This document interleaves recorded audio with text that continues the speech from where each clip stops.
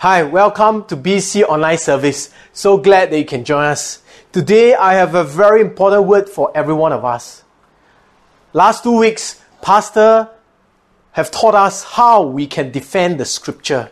And this morning, we're gonna talk about how can we discern God's word with a readiness mindset. Study it with due diligence so that we can be ready to defend the Scripture. And the Bible tells us of a remarkable group of people famously known today as the Berean Christian. These believers live in a place called Berea, and they possess a remarkable character that each and every one of us today must have.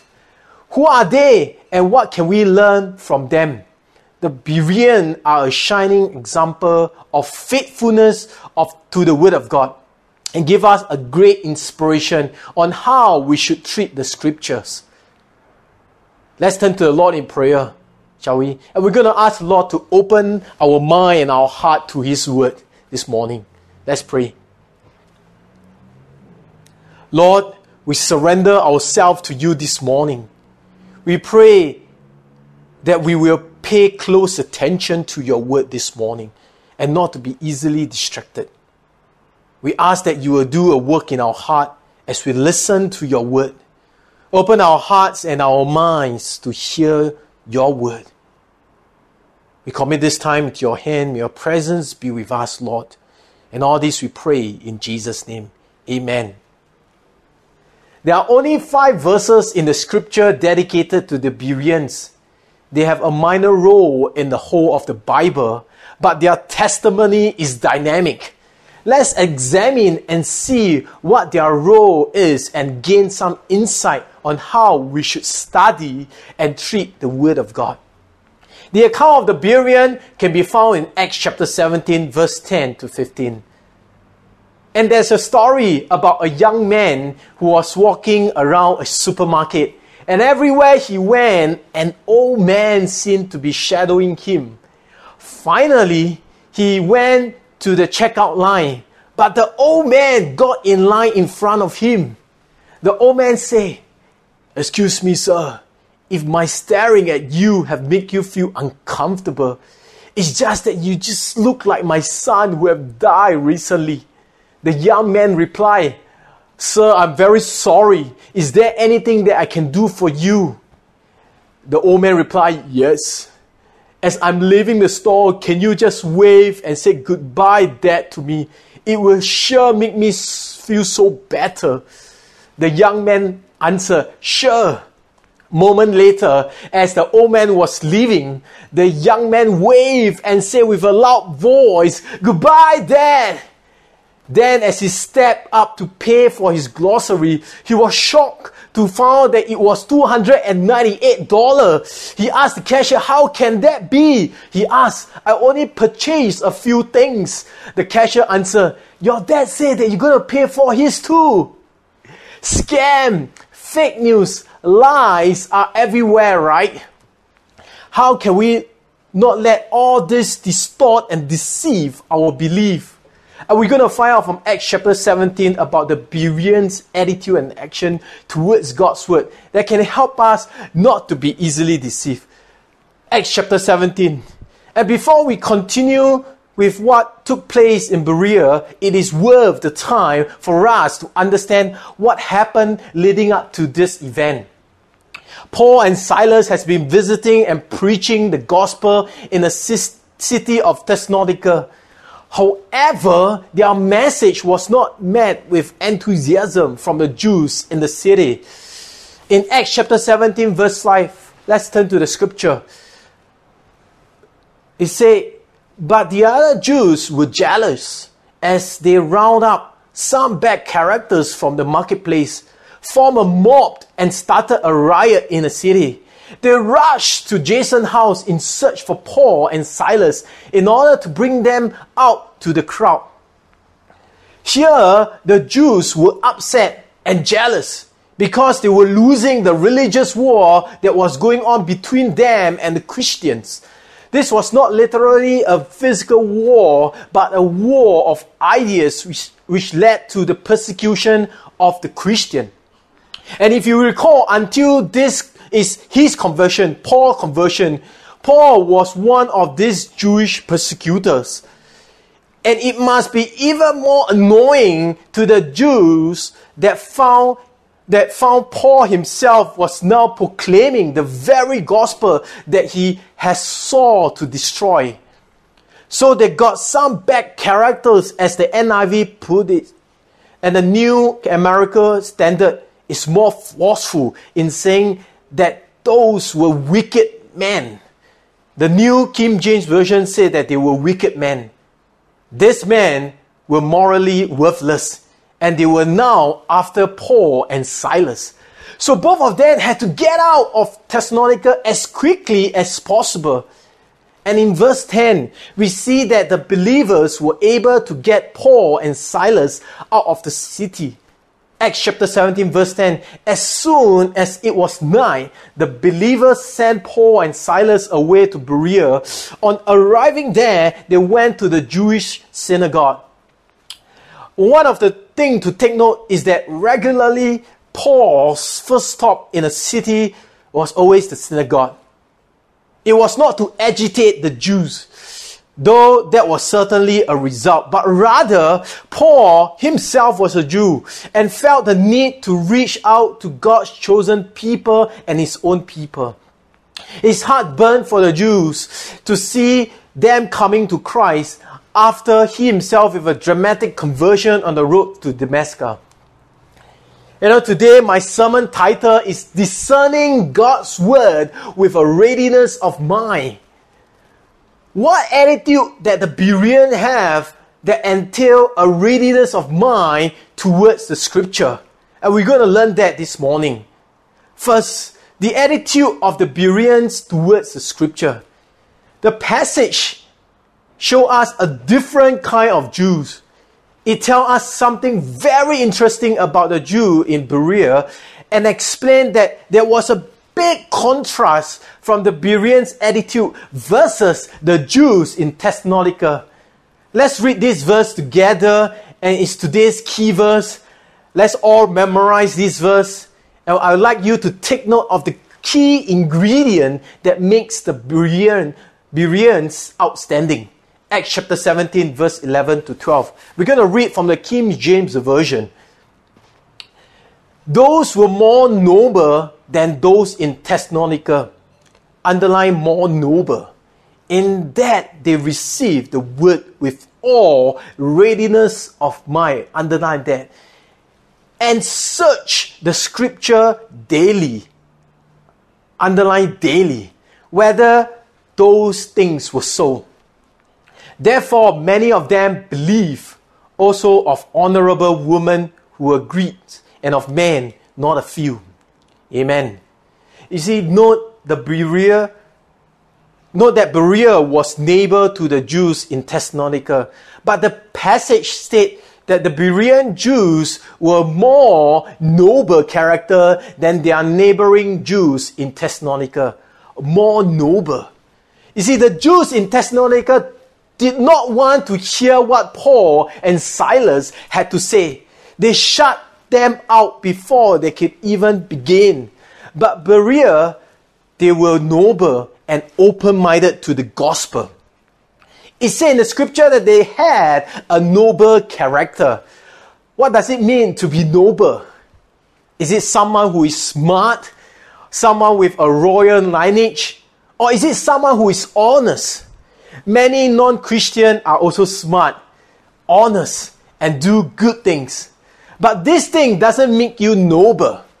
According to the Greek word, it is described as those of a generous spirit who are open-minded towards truth, not hostile or suspicious of others, but give others a fair hearing. You see, the Bereans are considered as noble because they listen to the preaching of the gospel with an open heart as they pursue God and His whole truth. It said that they receive the message with all readiness. In other words, they are willing to learn and happy to listen to what Paul had to say. And they were excited about it. They wanted to hear what this highly trained man of the scripture, Paul, had to say about the possibility that their Messiah had actually come. They put aside the know-it-all attitude. You see, Berean believers don't just let their tradition stand in the way of being open to clear teaching of the Word of God. And lots of believers immediately reject that which is contrary to their tradition. That is exactly the kind of attitude that turns the Jews in Thessalonica from Paul and Silas. The Jews in Thessalonica had a closed mindset. They thought that they knew what the truth was, and what Paul and Silas were preaching were completely nonsense. And this is one of the common blockage to learning, is failure to know what one needs to know. Let me share from the scripture. God opposes the proud who thinks they know it all. The second attitude that the Berean have that entail a readiness of mindset towards the scripture is their enthusiasm and eagerness. And when Paul stood and preached Jesus as Christ to those in the synagogue, the Berean listened intently. But even with the enthusiasm and this eagerness and this excited longing to hear what Paul had to say, they did not take what he said for granted. And we're going to share more later. But let me share with you, it's something, it always amazed me talking about enthusiasm and eagerness. How full of anticipation we could be about certain things in life. Whether is it a football game or an overseas trip that we are about to embark on. I know we can't travel right now. Probably a concert. If it's something that we are interested in, we will make all effort, maybe do some research, buy a program, and we want to study all the whys and what. And when we are genuinely loving the thing that we are interested in, we will love all the detail. You'll talk about the specific. You would like to replay certain action or certain things in your mind. And some of you have this phenomenal ability to recall a place or a play that was maybe 20 years ago. And you can tell me all about it. It's all in your mind because it's something that you love and you're interested about. My question is, I wonder how many of you come online today with the expectation that God was going to speak to us. Perhaps attending church service has become merely a habit, and so little thought is given to why we are here. We need to come into this place with the expectation that God will speak to us. Every Sunday we come. We need to come with an eagerness of mind and with an openness of heart to hear what God will say. If these qualities are cultivated by us, they will place us in the position where we can hear the Word of God. And when we pray and when we read for God to speak to us, the sense of anticipation and the expectancy will come alive in our hearts, so that like the Bereans, we will receive the word with eagerness. Amen? But here's the rub. If you and I are not reading the Bible on a regular basis, we will never know its truth. And according to a research group survey done, it said that less than 50% of people open this book, the Bible, in a given week. 50%. And 82% think that God helped those who help themselves is directly from the Bible. Do you think so? And 63% cannot name the 4 Gospels. 58% do not know that Jesus preached the Sermon on the Mount. And 52% do not know the book of Jonah is in the Bible. And there is a religious woman who had to do a lot of flying for her because of her work, and air travel make her extremely nervous. So she will always take a Bible along with her, and she will read it in a plane, and also study the Bible that will make her relax on a long flight. And one time she found herself sitting next to a man who is cocky and smeared when she pulled out her Bible. And after a while, he turned to her and said, "Hey, do you really believe in all that stuff? Do you?"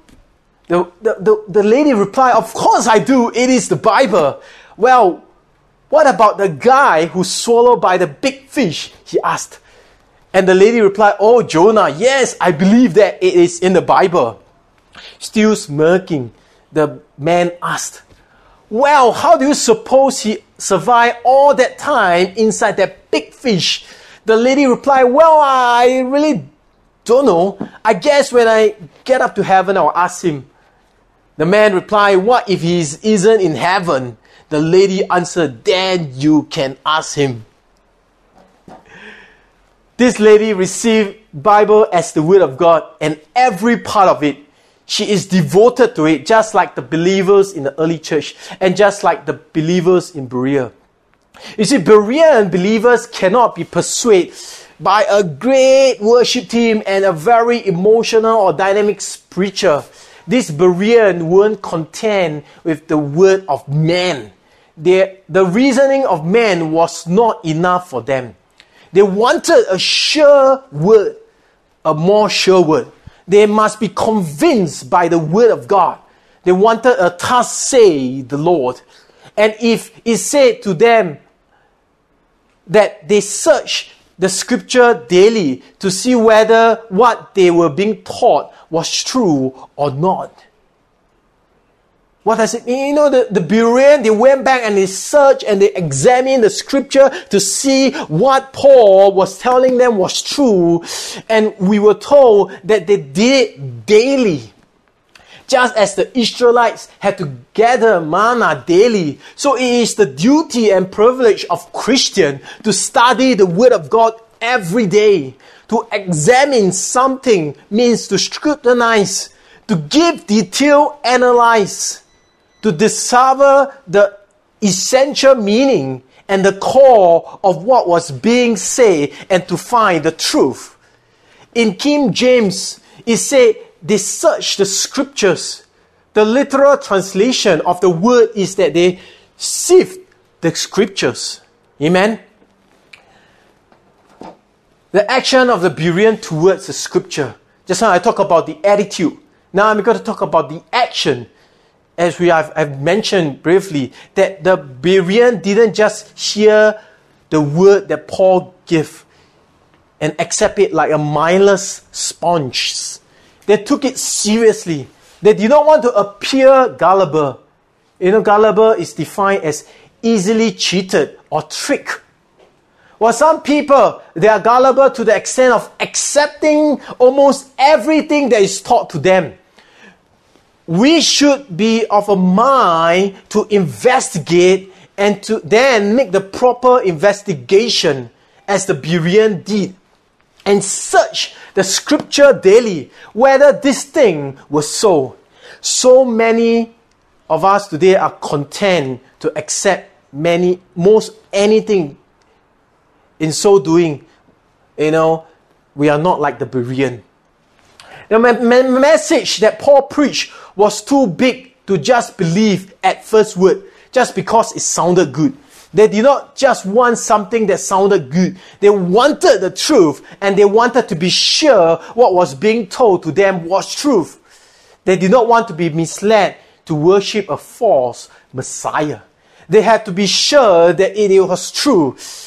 You see, the Jews were serious about the study of the scripture. They searched the scripture daily to avoid being deceived. Church, you know, we are living in this time where there are so many messages all day long. You heard so much noise, so much lie nowadays. There is an article in Fake News and Hard Truth.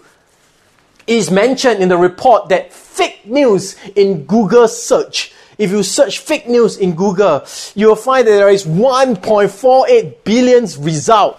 Wow. And 380 million for Jesus Christ.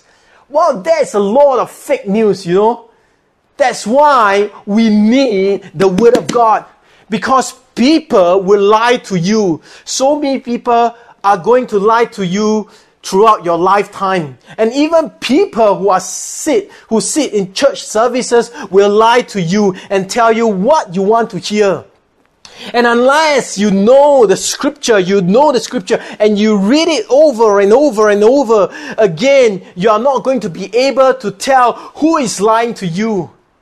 You know, that day I was reading 1 King, and there's this incredible story that spells about this. Here's a story I read in 1 King chapter 13. Great story. 1 King chapter 13 verse 7. Let me read to you. This young prophet who prophesied to the king, and then the king said to the man of God, "Come home with me for a meal and I will give you a gift." And this man of God goes, No. Even if you were to give me half of your possession, I will not go with you, nor will I eat bread or drink water here. For I was commanded by the word of the Lord that you must not eat bread or drink water or return by the way you came. Then, listen to this, in verse 15, an old prophet appeared to the man later on and said to the man of God, "Come home with me and eat bread." And he said, the young prophet said, No, I may not return with you or go in with you, neither will I eat bread or drink water with you in this place, for it was said to me by the word of the Lord that you shall neither eat bread nor drink water there, nor return by the way that you came. The young prophet was very sure of what the word of God is, and he stand by it. But then, the old prophet, he goes, told the young prophet, "I am also a prophet as you are. And an angel spoke to me by the word of the Lord, saying, bring him back with me into your house, that he may eat bread and drink water." But he lied to him. So the man of God went back with the old prophet and eat bread in his house and drink water as they sat at the table. The word of the Lord came to the man of God. Thus saith the Lord, because you disobey the word of the Lord and have not kept the command that the Lord your God commanded you, and you come back in here and eat bread and drink water in the place where the Lord said you shall not eat or drink. And after the man of God had eaten bread and drank, he saddled up on his donkey and he went away. And along the way, a lion met him and on the road and killed him. As I read this story, I thought, oh man, that's bad. I mean, here is a man of God who hears from the Lord himself, but there came another prophet come along and deceive him. There's this deception, and it gets worse. Let's take a look at another story in 1 King chapter 22. Further down, you look at 1 King chapter 22. The king is looking into these prophets.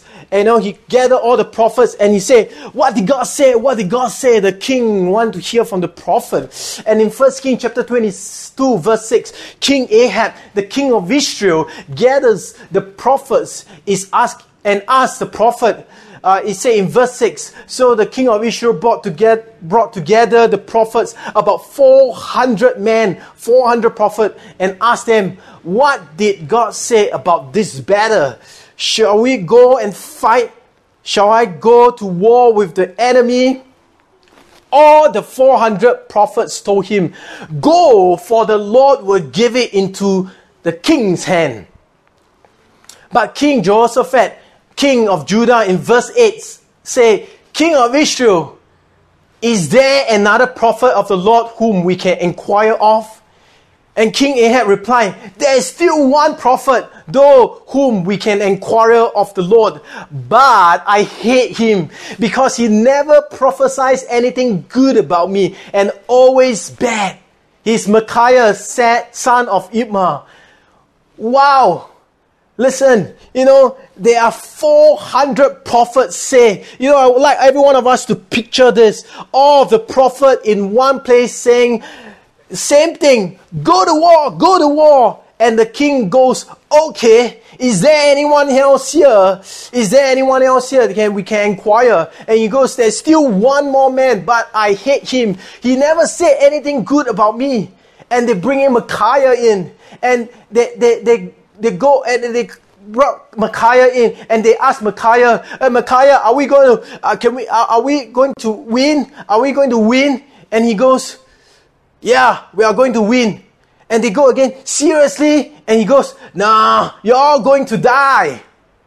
You're all going to die. And King Ahab say, see, I told you, I hate this guy. Why can't he just go with everyone else? And then Micaiah goes, I tell you something. These 400 guys right here, they are all lying. I'm the only one guy that's telling the truth, but no one is going to believe me. And when I was reading this in my mind, I was asking myself after reading this, God, could I do that? Am I willing to just say whatever and stand on your word? Do I know your word well enough that I can look at something and say it's a lie?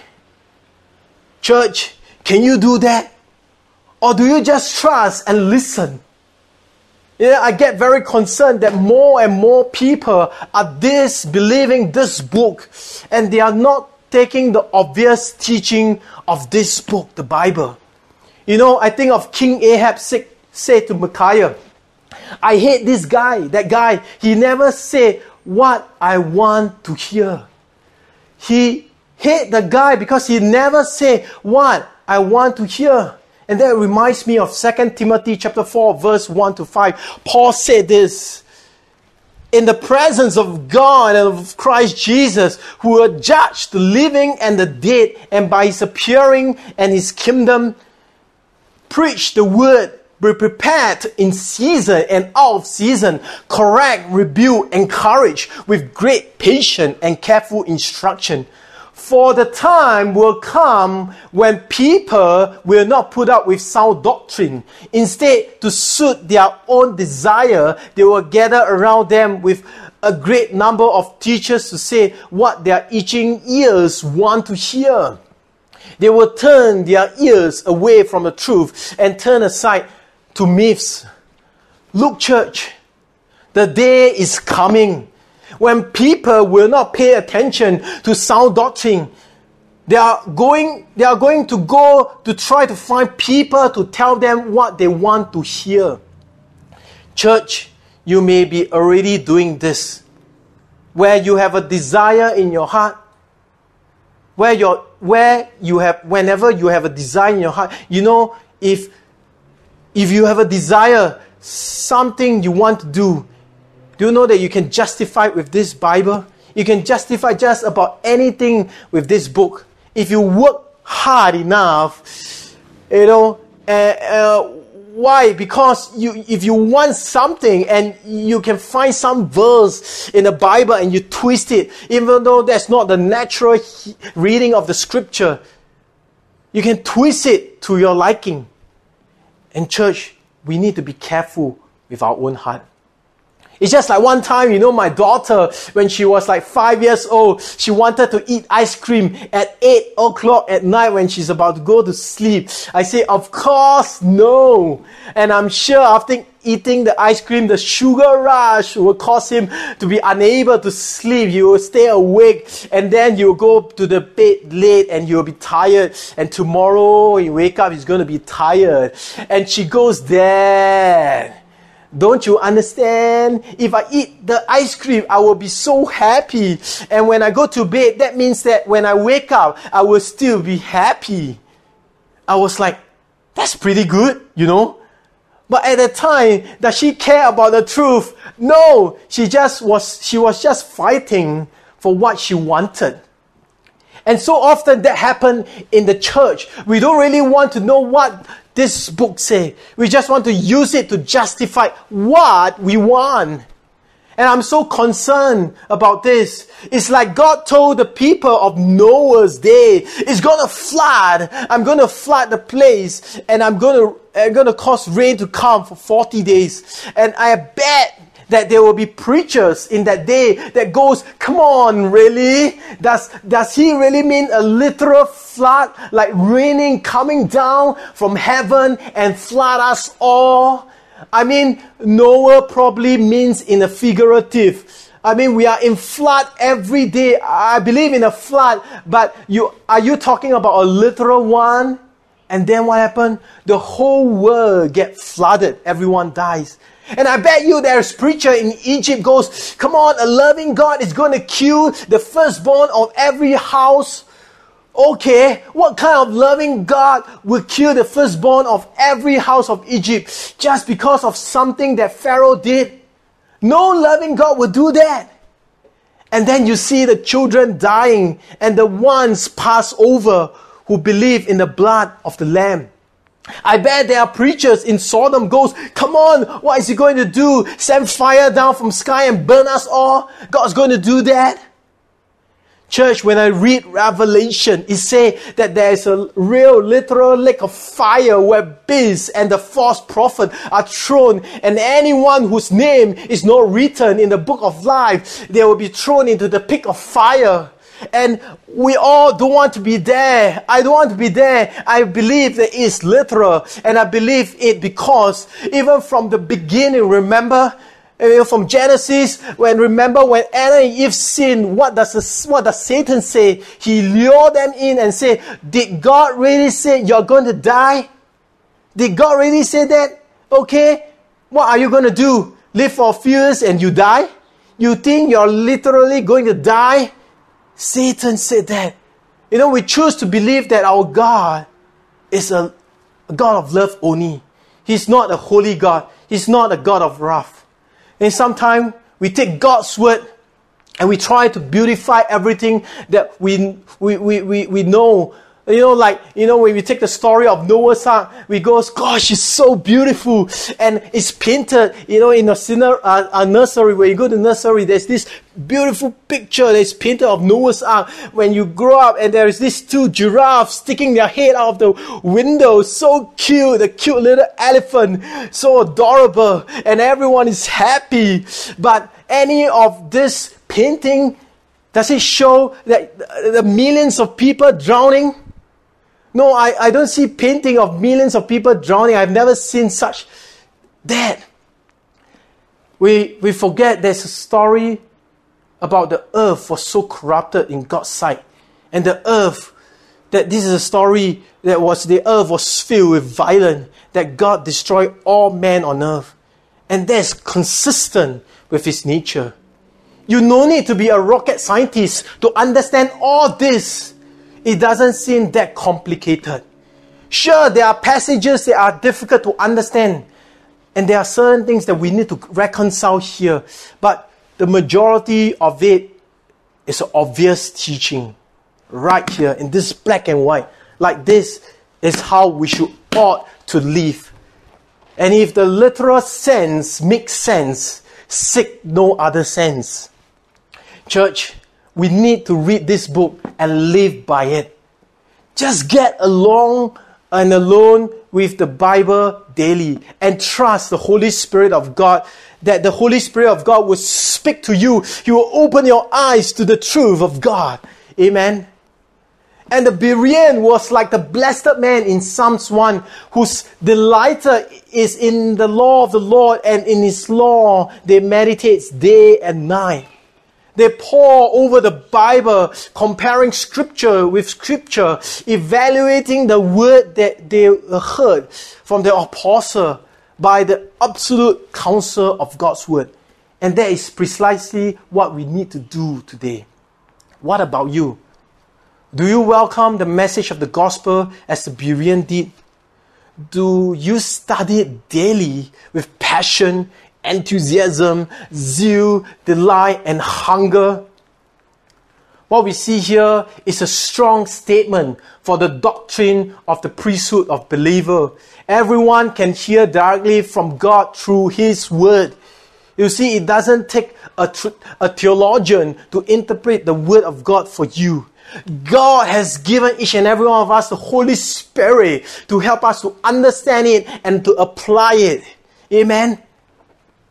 how should you read the Bible? Here's another way to look at how to become fully devoted to instruction from God's Word. 3 things. First, we need to first of all get the Bible into our head. Then we need to get it into our heart. And finally, we need to make sure it gets lived out through our hands. That's exactly what the Bereans did. You know, we get the Bible into our head by getting into it. The words stay in our hearts when we let it get into us. And it flash out in our daily life through our hands when we live it out obediently. Amen. Information about the Bible cannot just stay on our head. It's a good start, but it can't stay there. We must move from information to inward transformation, which take place in our heart.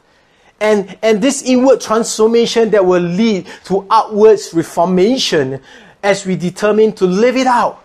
What we know in our head and what we believe in our hearts.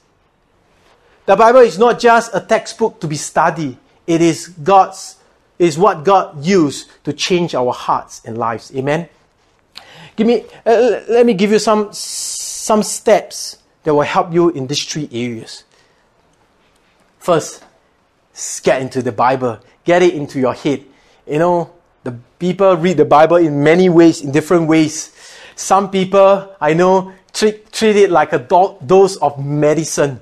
They say 12 verses a day keeps the devil away. So they read their little portion of 12 verses every day. And other people read it like a horoscope and hoping that they read, as they read, something would jump out of the page for them on that day. And there is another, what we call the lucky dip Bible reading. Anyone know this method? Do you know what is that? You know, it's like you open the Bible and you go, doop, and then wherever your finger land on the verse and you read. You know, there's someone who do that, and when his finger land on the verse, it said that Judas went in and hung himself, and then he hurriedly turned to another bit of the Bible, and he put his finger down, and he goes and he read. It say, go and do likewise. I hope you don't do lucky dip.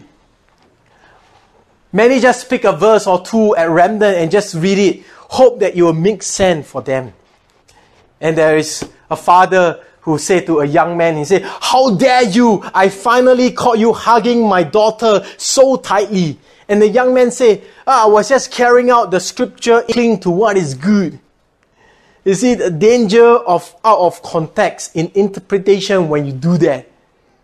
So, what is the best way to get the Bible into your head? Is to look for ways to be exposed daily to its truth. And the primary way of this to happen is by reading the Bible every day and reading it book by book, cover to cover. If you are going to read the Bible book by book, if you are not going to read the Bible book by book, how will you read it? How are you going to read it well? If you just read a bit of here, a bit of there, big at pieces. Right? And there's really no other way for this to happen. Most of you hear this many times before, and I don't know how else to get it into our head, that we must get into the Word. Get into the Word, book by book, cover to cover. You also might want to follow a reading plan or use a Bible that is arranged in a daily reading to help you through the entire Bible in 1 year. If you read 3 chapters on weekdays, 5 chapters on Sundays, you'll finish in 1 year. George Mueller, the man who started a number of orphanages, made a tremendous kingdom impact in his life. You know, he read through the entire Bible 200 times in his life. Wow. First, get into your head by reading the Bible daily, book by book, cover to cover. Second, getting into your heart. See, the challenge is to move from the head to the heart. You see, we can get so familiar with the scripture that it's no longer impacting us. And in order for inner transformation to take place, we must seek ways to allow the Word of God to get into us. And one way that can help us to get the Word into our heart is through meditation and journaling. Meditation. How does meditation look like? And you can use this simple method called the 6 wise men technique. Who, what, where, how, why, and when. These 6 questions are essential in information gathering. My son somehow learned this question and will quickly fire at me when he doesn't understand an instruction I give. So what are these questions? Who, what, when, where, why, and how? How does this have to do with Bible study? Everything. You see, asking this question when reading a passage in the Bible are essential in unpacking the meaning of a passage. This will aid you in helping you to dig deeper into the scripture, having a deeper understanding and a better understanding of what you read. William Barclay once said that it is only when truth is discovered that is taken into yourself. When a man is simply told the truth, it remains outside him and he can easily forget. When it is led to discover the truth himself, it becomes a part of him and he never forgets. It's so true. So, first question you ask who? To find out who the passage was originally written to, who wrote the passage, and who are you reading about. Next, ask what? To determine what the author is talking about and what is the main point of the passage. Ask when? To learn when was this passage written and when the event that is talking about did and will happen, and when the people written about in the story did something. Ask where? To help you understand where did the story take place, where was the author writing from, and where did the people in the passage go, and where is this passage placed in the book you're reading, as well as the overall story of scripture. Ask why, to figure out why the author said something, why did certain characters in the Bible did something, and why the passage is there.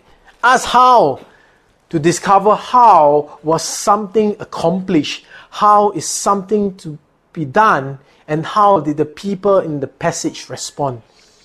And if you have a marker with you whenever you do meditation, it will be helpful to mark it with a different color in who, why, when, where, when, and how. Keep a journal and document your answer in this question as you study. Before you know it, asking this question will become a second nature in your Bible study time. Now, let's go from information to inward transformation to outward reformation. Living it out with our hands. Church, let me say this bluntly. God gave us the Bible not just so that we can fill our heads or even our hearts. He wants us to ultimately take what He has written and to live it out. And as we do, we will be known not only as people who honor the Bible, but also as people who live by the work of God. The goal is to take the Word of God seriously and to do what it says. It means application is important. You see, application doesn't happen by accident. We have to plan for it, or it will never come about.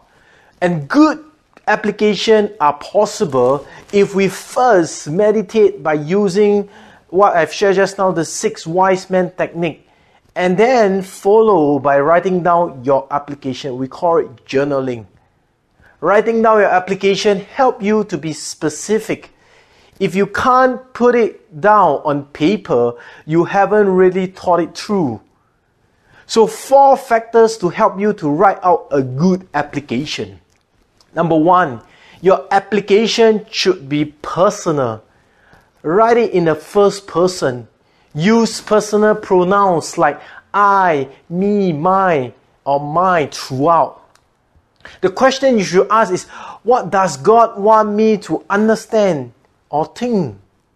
For example, from 1 Kings chapter 13 passage that I have read, and I've written out the following application. Halfway obedience is not acceptable to God. I must obey fully. A second application is, no matter who said it, it is always necessary that I test everything that was said by the word of the Lord. Next question to ask is, what does God want me to believe? For the example of 1 Kings chapter 13, there are many false prophets who will lie unless I know the scriptures. I may not going to be able to tell who is lying to me unless I know the scripture. The third question that you ask is, what does God want me to desire? From the example of 1 Kings chapter 13, is that I need to have the desire to know His words. The second important thing about application, in writing an application, is your application should be practical, be specific, tangible. It ought to be something that you can do. The question you should ask is, what does God want me to do? What does God want me to do? For example, from 1 Kings chapter 13, my application is, I need to be trained and equipped to be ready to defend for the gospel. How? Maybe I need to read. And one of the books that I'm reading is Cold Case for Christ. And I'm committed also to read the word daily. Specifically, read 3 chapters a day. And lastly, the third thing in writing your application is it possible? The last P, possible. Is realistic today or this week. It should be something you can accomplish. Otherwise, you will get discouraged. Question you need to ask is when to take action. Starting Monday, 26th of October, 2020, for example. In your application, it is important that you set some sort of follow-up to check up on your success in doing so. It has to be measurable so that you will know that you have done it. In addition, record application for future use as well as present needs. And sometimes you may have application that does not apply to you at certain times. You write it down anyway for 2 reasons. The first reason is that application may be needed in the future when another situation comes in your life. The second reason that the application may help you to minister to someone else who is in that situation. Lastly, ask God for opportunity to apply what you have written down. And lastly, also memorize a key verse from your study. And this will help you to continue to meditate on the passage you are reading. Okay, I've explained to you how you can have a fruitful Bible study. First, read and then meditate. Third, journal down your application. And lastly, apply His word. Please go and do likewise. Now, I would like to use these 4 objects to illustrate a truth. Do you know what these spoons are used for? Each one of them, you use it for a specific purpose. But I want to use these 4 spoons to tell you that many Christians are like these spoons when it gets to reading their Bibles. Let's start with this small one. This is a spoon used by my son when he was younger. But what do we adults use this spoon for? We use it to stir our coffee and tea. But many Christians are like this little spoon. They just take a little bit of God's word at a time. Just a little, just a spoonful. What do I mean by that? Maybe they just hear the word of God on Sunday when they go to church. And for many Christians, the only time they get some God's word is on Sunday at church. And during the week, they'll put their Bible aside in the cupboard. They never read their Bible. And they just take a bit of God's word on Sunday, and for the rest of the week, they didn't eat God's word at all. So many Christians are like this little spoon. They just like a small portion of God's word once a week, and that's enough for them. But we get to the next spoon. This is one, it got hole. Can you see? You can see through this spoon that there are holes. Now, I can't take this spoon to scoop from a pot because there are holes in it. All the soup will go through this, isn't it? And this is, many Christians are like this spoon. They read the Bible, but they don't take anything in. Many Christians, they read God's word, but they don't take time to put God's word into their heart. They don't let it sink into their heart. They don't take time to meditate on God's word. So although they may be reading, but they read it very quickly and put their Bible down after a short reading time. The word is not getting into their heart. So it's just like this spoon where there are holes. It just keeps falling through. Nothing is happening to it. Let's move to the third one. The third spoon here is what we call the wooden spoon. It's made of wood. We use it maybe to fry food, to stir the food. Many Christians, they read God's word, but then after they read God's word, they say, I wouldn't believe this. It's made of wood. I wouldn't do this. I wouldn't be able to put God's promise into practice. I wouldn't be able to trust God like this. So they don't believe that the word of God is for them. Or rather, they don't believe the whole word of God. They just read the word, but then certain part of the word, I say, I wouldn't be able to do this. I wouldn't be able to do that. I wouldn't be able to believe this. But we get to the last spoon. What do we do with this spoon? Yes, we can take out soup and get a lot of soup with this spoon because it is a nice deep spoon. Yes, we can take out a lot of soup. And for Christian, we are to be like this. I want to take in God's word. So when they go to God's word, they read God's word, they take the truth for themselves and say, I believe this, I will do this. This is for me, I will do it and I will do it. Amen? And God wants us to be like this. Yes, because He wants us to dig into the word and to get lots of it and to make it our own. Amen? And I want to challenge all of you to be like this spoon, to dig into God's word, and we'll take all the truth for yourself and make it part of your life and start living the word of God. In closing, for today's message, what is God asking you to do this morning, church?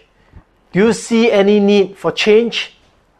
And readiness attitude towards reading the scripture, I would like every one of us to solidify your commitment with the following 4 Ds. First, desire. Ask yourself, is it really important for me? And you have to make a decision today and set a goal. And be determined. Determined so that I will experience the victory in my devotional life. If not, why not? What must be changed to experience victory at this time? And lastly, we need to be disciplined. What must I do to be effectively discipline myself to be consistent? What action can I adopt to read daily? Just now I mentioned that if you read 3 chapters on weekdays, 5 chapters on Sunday, you'll complete the Bible in 1 year. But if you think that is too ambitious, you can do just 1 chapter a day. But the most important is that you're reading. One thing I want to do today, church, is really to urge all of you to read this book for yourself. I urge you, please read this Bible. Just read it and know what does it say. Read it over and over and over again. We need to get the Word of God in our mind. We need to be consumed by His Word. Where every time you think like someone from the Bible. What would He have done? What would Jesus have done? What will have the believer have done all these years? And let that be your thinking and let that be in your mind. We all need to seek to follow the path of the Berean in our handling of the Word of God. Let us ask God to give us the love and eagerness to study God's Word and to test the teaching of all men. Most Christians today don't know their Bible. They don't examine them daily or even weekly. They heard things taught and they believe them without even searching the scriptures. This message today challenges us really to become like a Berean. The normal-mindedness of the Berean Jews is surely set before us an idea and as a goal for every Christian. And remember, the Christian in Berea only have the Old Testament. We, on the other hand, have the whole Bible. What are we doing with it? We should be in the Word daily. Not because it is something that we are supposed to be doing, but because it's something that we are excited to do. Amen? We should have a love for the Word of God that drives us to live daily in the Word of God. Let's get excited about the Word of God. Church, the greatest thing that could happen for many of you today is that you will be serious about this book and start a reading plan. Amen.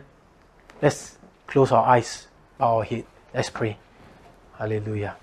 I sense that the Lord is calling every one of us this morning to make a commitment.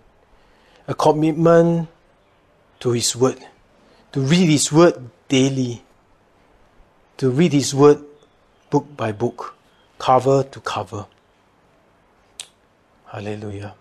Father, we thank you again for the Scripture.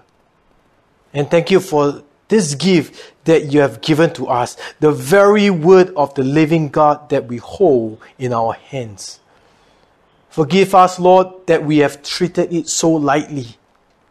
For far too much time goes by when we fail even to read it or think about it or meditate upon it in our hearts and in our minds. Lord, forgive us. And Lord, today we learn that we can be easily deceived if we do not know the truth. Deception is everywhere. So Lord, help us to stand upon your word, that your word will be the final authority in our life. And help us this morning to fall in love with the Bible all over again. To be delighted in your word rather than listening to what the word tells us. I pray we will meditate on your scripture day and night. And if we do so, we will be like a tree planted by the rivers of water that bring forth fruits in season. We will not wait under the pressure and temptation of this life. Instead, whatever we do will prosper. All this we pray in Jesus' name.